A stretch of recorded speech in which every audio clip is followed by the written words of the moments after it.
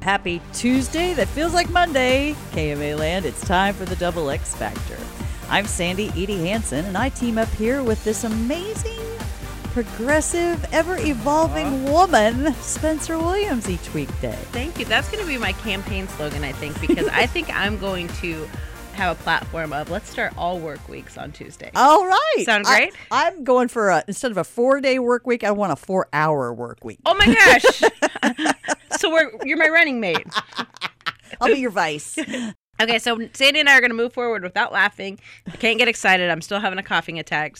But we're going to talk about emotional maturity this week. Yeah. This is a big one. I think we're going to focus on the immature side of things.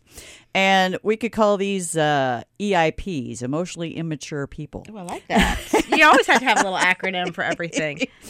Let's just go over what a few signs of this, because I think it's very pervasive. We are surrounded by people who may be advanced in chronological age, but did not quite progress on the old emotional maturity scale. Absolutely. And sometimes very, very smart people, successful people, they still lack that. For sure. Sorry. They are two different streams. Yeah. Okay. All right. So some symptoms of being emotionally immature are people who are very rigid or closed-minded. You know, their opinions are pretty immovable and they're defensive about it. That would be one. Another biggie is low tolerance for stress. So, like, think 3-year-old. Sure. When they get upset, you know how they act. Yep. They act very, number 3, self-preoccupied. And that brings on a lot of anxiety and insecurity. That tends to run the show if you're not very emotionally mature. And the last one, not very self-reflective. Ugh. Now, go for it.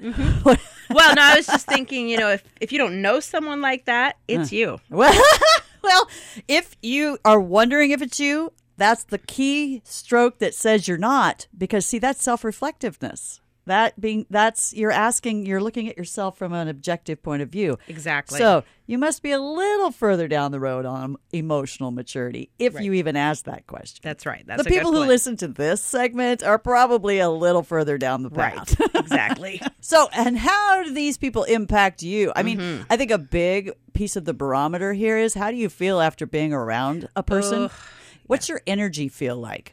So if you're, that kind of a person is pretty draining. Sure. I mean, think about you're managing a 3-year-old all day long. It's pretty draining. And they are typically pre-victim-y, pre-victim mindset going on there. Yeah, and once again, this is where we struggle with. We have to separate what's ours to fix and what's not. And that's very challenging when you're dealing with someone who's emotionally mature. You're thinking, I can fix this for you. Exactly.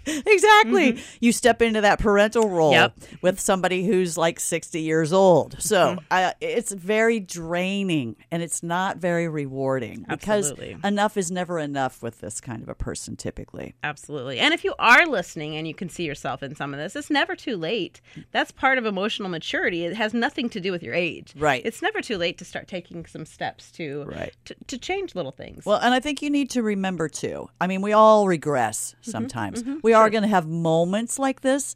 What we're talking about here is where it's more of a personality pattern. It's the way they deal with stuff most of the time. Exactly. So. Perfect. Well, I like this week, like I said, because I'm only going to be here once this week, and you're going to be back with us tomorrow, right? Yes, I'll be here. All right. Sounds like a great week. Thanks so much, Sandy.